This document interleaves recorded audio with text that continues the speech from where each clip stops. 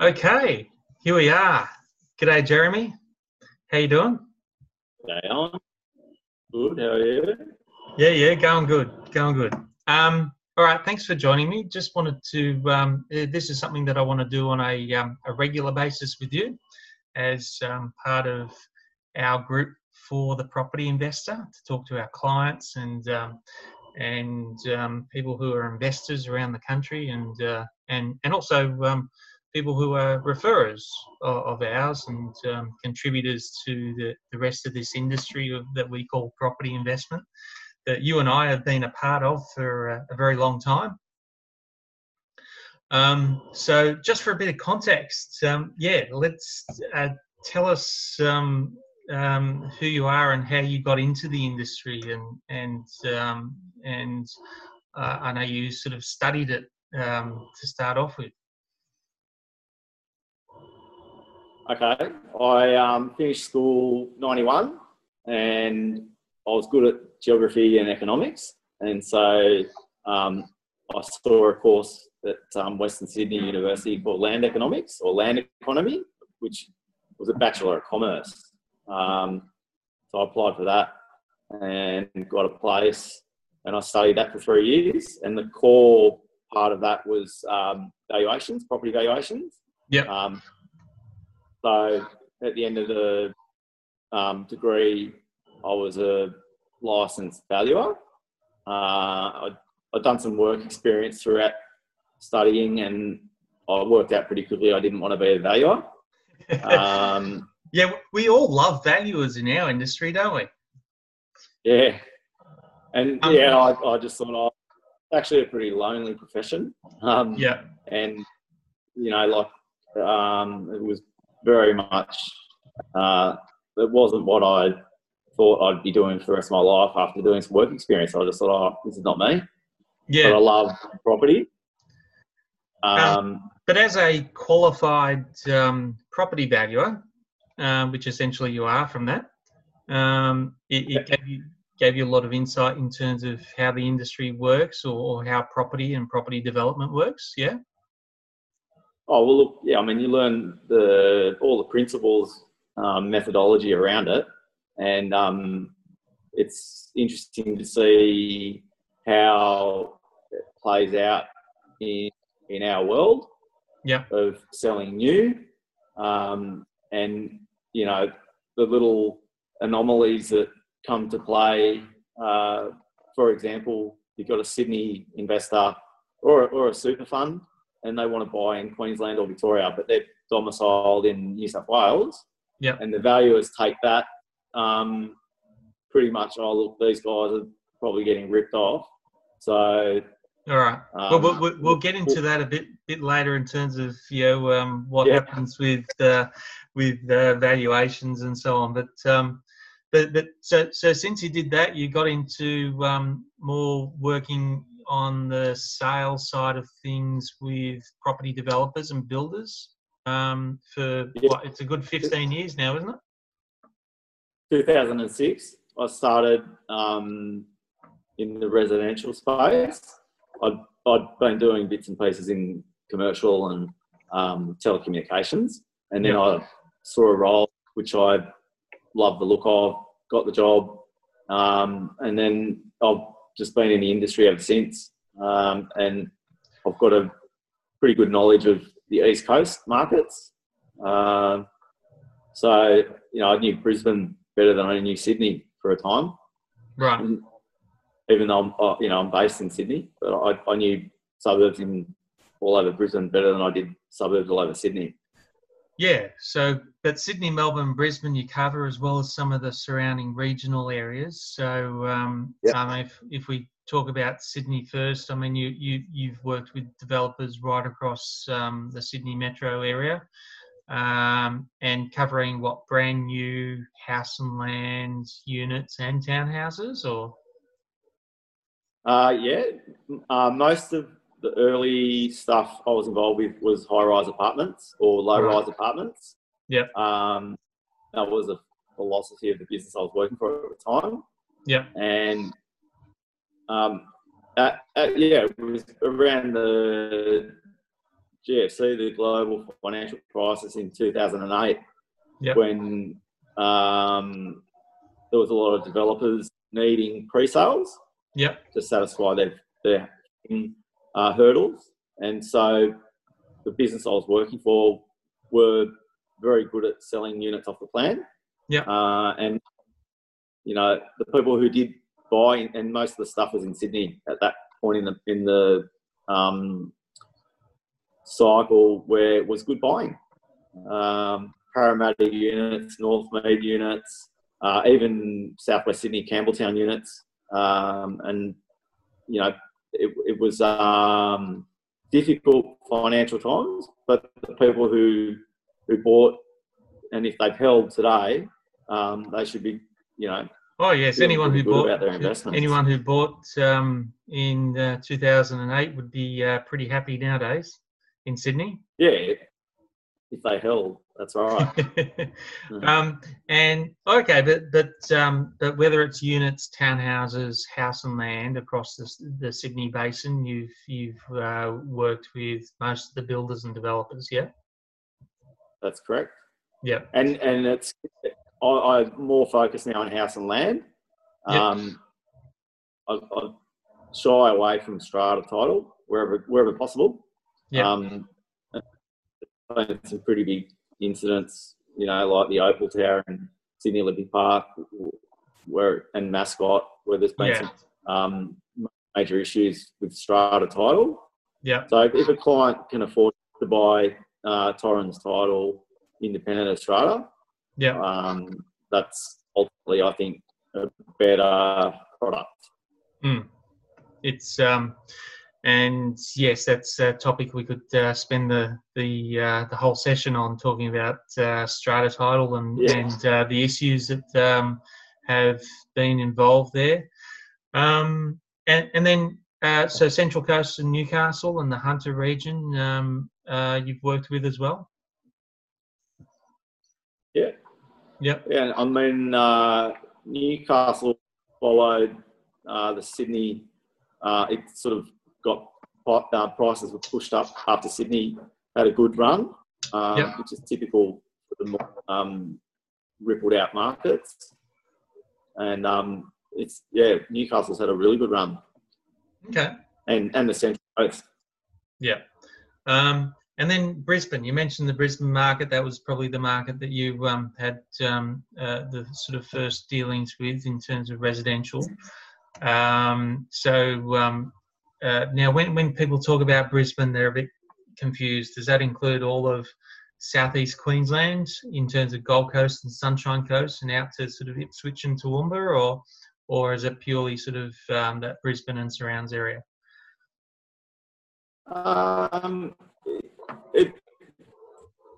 In the early days, it was mainly apartments around West End, South Brisbane, Fortitude Valley.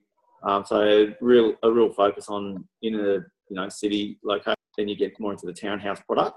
And then you go further out again, and then you've got opportunities with house and land packages. Right.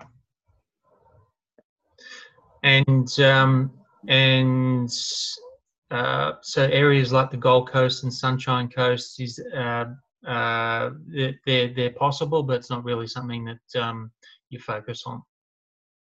Look, people who bought on the Sunshine Coast in house and land packages, I think, have done better than those that have bought apartments. However, if you look at the infrastructure and the hospitals and everything that's been built up on the Sunshine Coast, the apartments will do well longer term, and the yields are pretty good. But I think that there's more owner-occupiers for house and land, so you've got a better exit strategy because the unit, a more difficult market to kind of understand. And I think a lot of new stock gets sold off there at a premium. And your exit strategy might not be, you can't hold it longer term. Okay, cool. It's I think we got most of that there. Your connection was breaking up a little bit, but I think you've come back now. It's but we got all the audio, so I think that's the important part. And Melbourne, Melbourne's another area that you've had a lot of experience in from past conversations. It's with brand new. It's there's been a lot of units and house and land, but are there townhouses as well? Yeah, there's a mix of all products, and it kind of follows most metro cities. Inner city areas, you're looking more at apartments, and like the most popular product is a 1-bedroom unit with a car space. If you're within a couple of k's, for rental returns anyway, and then further out you go, townhouses are a better product, better fit for the demographic, and then go out further again, and then you're looking at mum and dad house and land packages, families, more people seeking to set up their lives, looking at the schools that are nearby and shopping centres and all that sort of stuff. Yeah. Okay. Cool. So you've been doing this for a good 15 years, worked with all the developers and builders across the three major cities. So that's cool. Well, the other things I wanted to, we were going to talk about is, a bit of an update about what's happening in the three major markets, especially with now that the Royal Commission finished last year and things started to get back to normal, and now then we got hit with COVID a few months ago, and then after that we want to talk about an issue, and you told me ahead of time that there's still issues with valuations. So we want to have a conversation around how valuations work, and what valuers are doing at the moment with properties that are brand new and off the plan, and how that generally works. So to give us all a better understanding of what to expect and historically how it works out.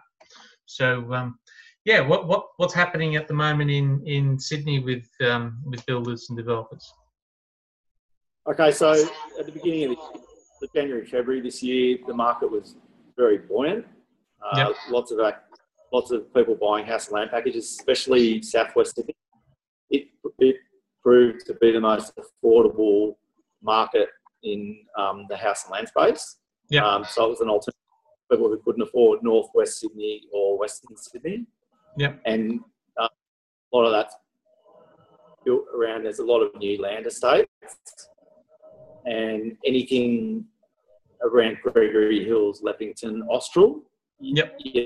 People were late last year, people were still buying brand new 4-bedroom house and land packages from low 600s. Now that's crept up to sort of mid 6s, and people who bought around Mars and Park, they've probably crept up by about $40,000-$50,000 a package. So Mars and Park, you could buy a pack for $670, 4-bedroom, and that's now more like $740. So those certain pockets have had some real growth, and I think COVID definitely had a massive impact, probably a bigger impact than the GFC and the Royal Banking Commission, because people just didn't understand what was going to play out, and they just put their decision on hold. And some people who had decided to buy pre-COVID pulled out because they were just concerned about their jobs, which is a very real concern. But I think if you've got a secure job and you can get finance, Sydney's, I think, the best market. The yields aren't great because there is quite a bit of supply, and there's always investors who speculate on making money. The Sydney yields are around 3.5%. Which, given the interest rates where they sit at the moment, it's still a pretty good after-tax investment. if you're buying new, that is. Yeah. And Melbourne yields are about the same. They're about 3.5% for house and land. In a city, you're looking at 4.5% to 5% for those 1 bedrooms and some small 2-bedders. Right. Townhouses sit around 4%. But if you're chasing yield, Queensland is undoubtedly a better place to invest. And there's a bit of if you're looking for your first investment property outside of your owner-occupier, Queensland's probably the best place to start. Now, is that just purely because of affordability and rental return? That's exactly where it sits. And these are mainly the investors who can't afford to buy in Sydney or Melbourne. But it's a good start. But there's also the other, if you can buy in Sydney, you're probably going to get, when the market moves, you're going to get a quicker boost in equity than any other state on the East Coast. Okay, so because a lot of people have concerns about buying in Brisbane because it hasn't had any growth for a while. But is that just this, the where it is in the cycle, or because Sydney long term, especially Sydney siders, they always want to buy in Sydney. But is that a matter of where's the cycle at the moment with Sydney, Melbourne, and Brisbane? Well, it's interesting because I think people have been waiting for prices to really fall, and there was even the banks were modelling a worst case scenario of a 30% drop in prices, right. And we haven't seen anything like that. In fact, in the buying new, which is the world I live in, there haven't been any discounts. In fact, the Sydney land developers during COVID, so the worst months would have been March and April. They held their ground, and as soon as things started to clear up and people were starting to go back to work, they're having record land sales again. So a builder I work with in Sydney, so that's just one builder out of hundreds in Sydney. So you can see there's people sat on their hands, but as soon as they thought, right, I've got a secure job, I can get the money from the bank, then they're out there. And that's the greatest risk in, putting together packages in Sydney for people is if you don't commit to it before the weekend, then that particular lot will likely be sold to a mum and dad who are out there, going through these dates. All right, so Sydney stock is still selling pretty quickly, house and land. Well, that stat is real from last Friday. So last week, I placed an NOI with them earlier in the week in Marsden Park, and for a buyer, and that was an owner-occupier. And I spoke to him on Friday just to check everything was in order and it wasn't going to be back on the market for the week. And he said, that's our greatest risk. If the clients don't commit, it will probably sell on the weekend. And he was lodging his 8th EOI for the day. So they've probably done 8 on Friday. Okay. They're probably doing double digit sales per week in Sydney. All right. So Sydney's still running hot in terms of that, volume. Prices that aren't necessarily going up either, then down. There was a few estates where the land prices they'd underpriced them, and they've had an increase. Yep. But that was one small estate in Austin. They put the price up by 15,000, so not a huge amount. But there was an incentive there to buy before the price. But no, the prices aren't that bullish, but they're selling, and you wouldn't see that data anywhere because these are just land sales through builders, and they're not typically reported in the media. It's more the resales that get caught up in all that data about volumes of sales, not necessarily new land estates. Right. Okay. All right. Hey, what I might get you to do is maybe just switch your video off, because the audio is still getting that'll help the audio come through better if you can. It's all right. So Sydney's still running well, but Brisbane is I mean, from an affordability point of view and rental return is good. But where's it at in terms of, are we going to see growth in Brisbane? Look, I think a lot of people who bought in those big complexes in the inner city areas have probably seen growth. Unfortunately, it's been negative. So the house and land packages have been very steadily increasing. So they're not setting the world on fire in terms of making the big equity gains that you would get in Sydney and Melbourne. Yeah. However, if you buy in the master planned estates with a Lend Lease or a Stockland, and they're very controlled about who they sell to, and most of them, the estates are very strictly owner-occupier, but they do let certain builders in, and they sort of salt and pepper them throughout the estates, and they're good at it's like you call it like the tissue paper effect. They release one a week, and it's like pulling a tissue out of the tissue box. So those guys, they'll control the good blocks, the flat sort of bowling green blocks. Those prices will go up, and they'll discount I guess the irregular shaped blocks or the sloping blocks, and that the other thing I've noticed in recent times is, if you're looking in Sydney, because most of my recent sales have been in Sydney, and if you want a registered block, you'll find that they're the dogs that are left, and the reason they haven't sold is because builders, the price to build on those lots is far more dear. And so, but the land developers aren't that fast. They'll just sell them whenever they sell.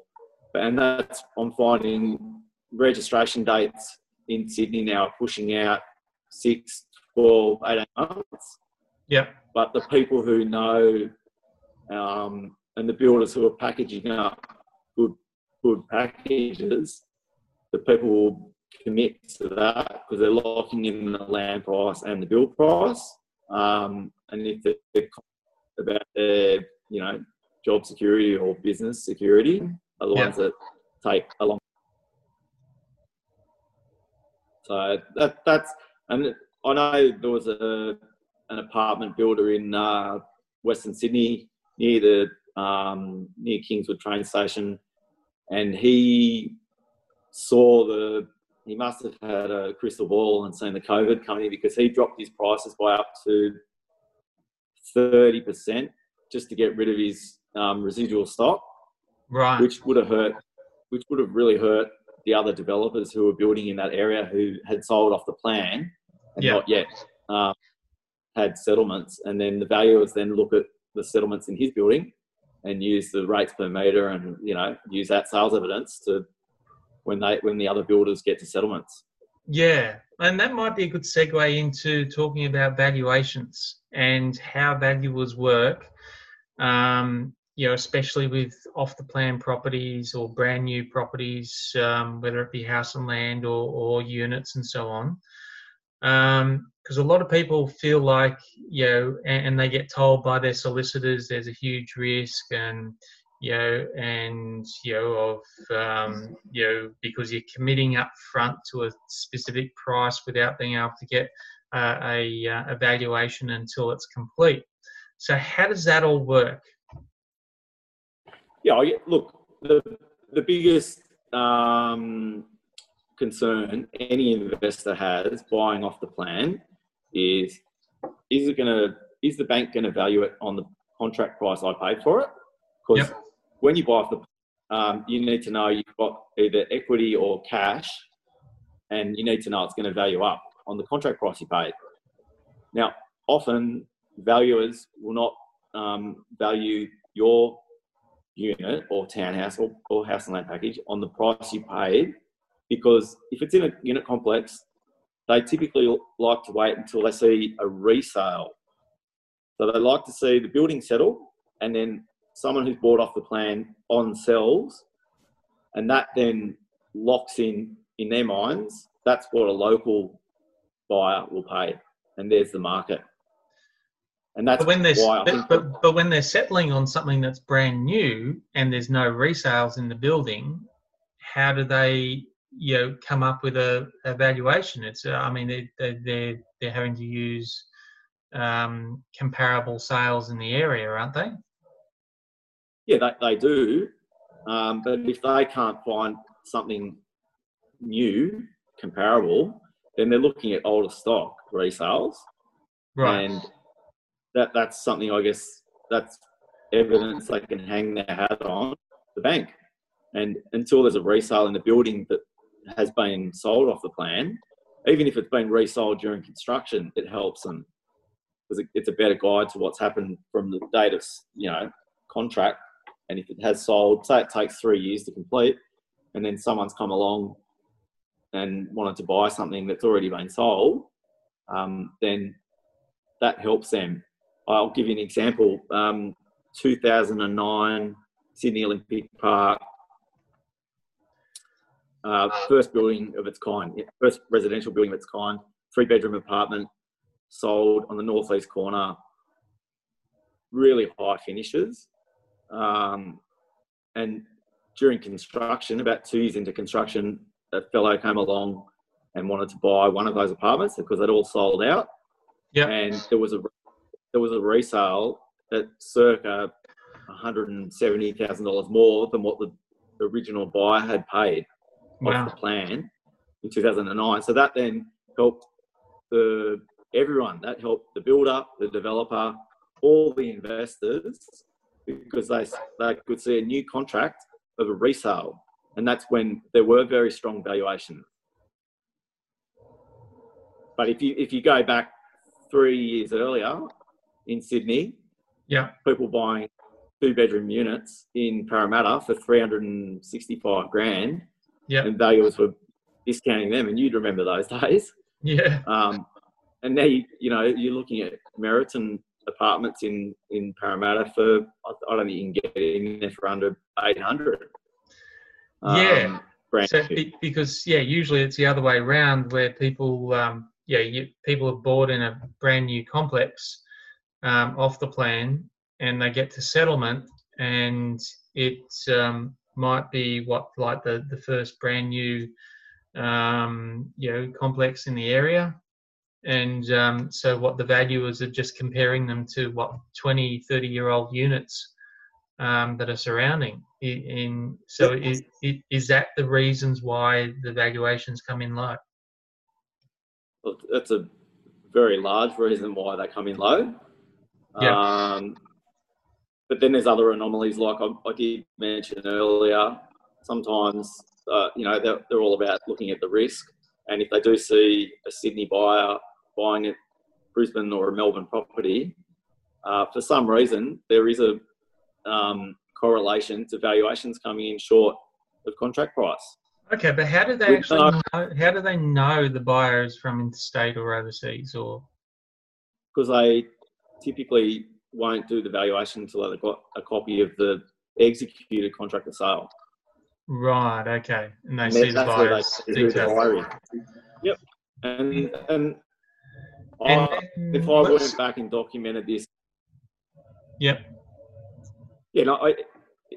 Most of the valuation shortfalls I've seen are in that bracket. Interstate buyer, they must be paying over. Right, but so that doesn't correlate with comparable sales at all, though, does it? Nope. No, and have valuers ever been asked this directly, that this is what happens? Oh, look, it's been speculated by builders, developers, and agents forever and a day. Right. But they'll always find something slightly comparable to put in, I think they need at least 3 comparable sales. Right. But, I mean, January this year, we know of a buyer who put an EOI in Sydney, in Austral, southwest Sydney, got nervous about rents, and that's the other thing buyers are nervous about if they buy something off the plan is who's going to rent it, how long will it stay. So they got concerned, as you know, about rental returns. Yeah. So we put forward Southeast Queensland as an alternative. As we mentioned earlier, that's the best East Coast. Yeah. Had the conversation about valuations, and that was a real life example of buying the lot he bought in. He originally bought in Sydney. The valuation, another buyer who bought that lot came in above contract price, and the package he bought, he ended up going for in Southeast Queensland, came in, I think it was $30,000 under contract price. Yeah. And that was a 6 square metre block. That wasn't a small block, and that was a good size home on a good size block. Right. Mid fives. So it made no sense other than he was an interstate buyer. Right. Okay. So valuers can be a bit of a law unto themselves at times, it sounds like. Well, I think they can build a story, yeah. But I think they're also probably under pressure from, who they write the report for. Right. Well, and I guess the other thing is maybe if we've got a valuer out there, we can get them on one day so that we can ask them these hard questions.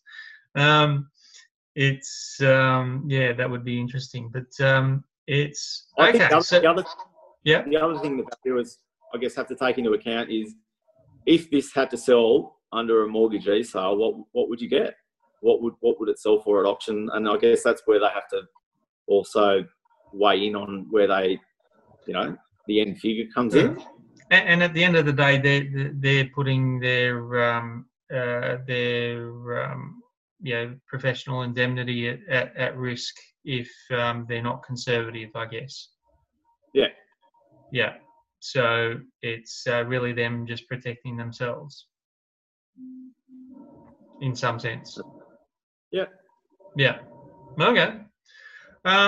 So, and what did developers and do to try and combat, and builders to combat this with being able to quell the concerns of buyers and the market in general?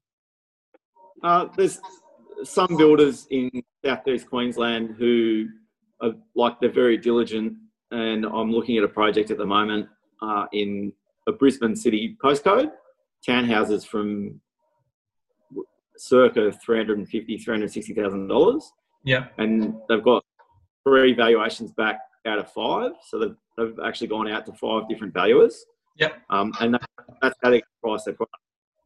And that's one way to mitigate it and they're completed. So that's not an off the plan purchase. They've just built them and they haven't sold them off the plan. Okay, they're completed townhouses and they've got valuations back and were they okay? Sorry? Yeah, they're supporting the 3-bed, 2-bath, single cars at sort of $360,000.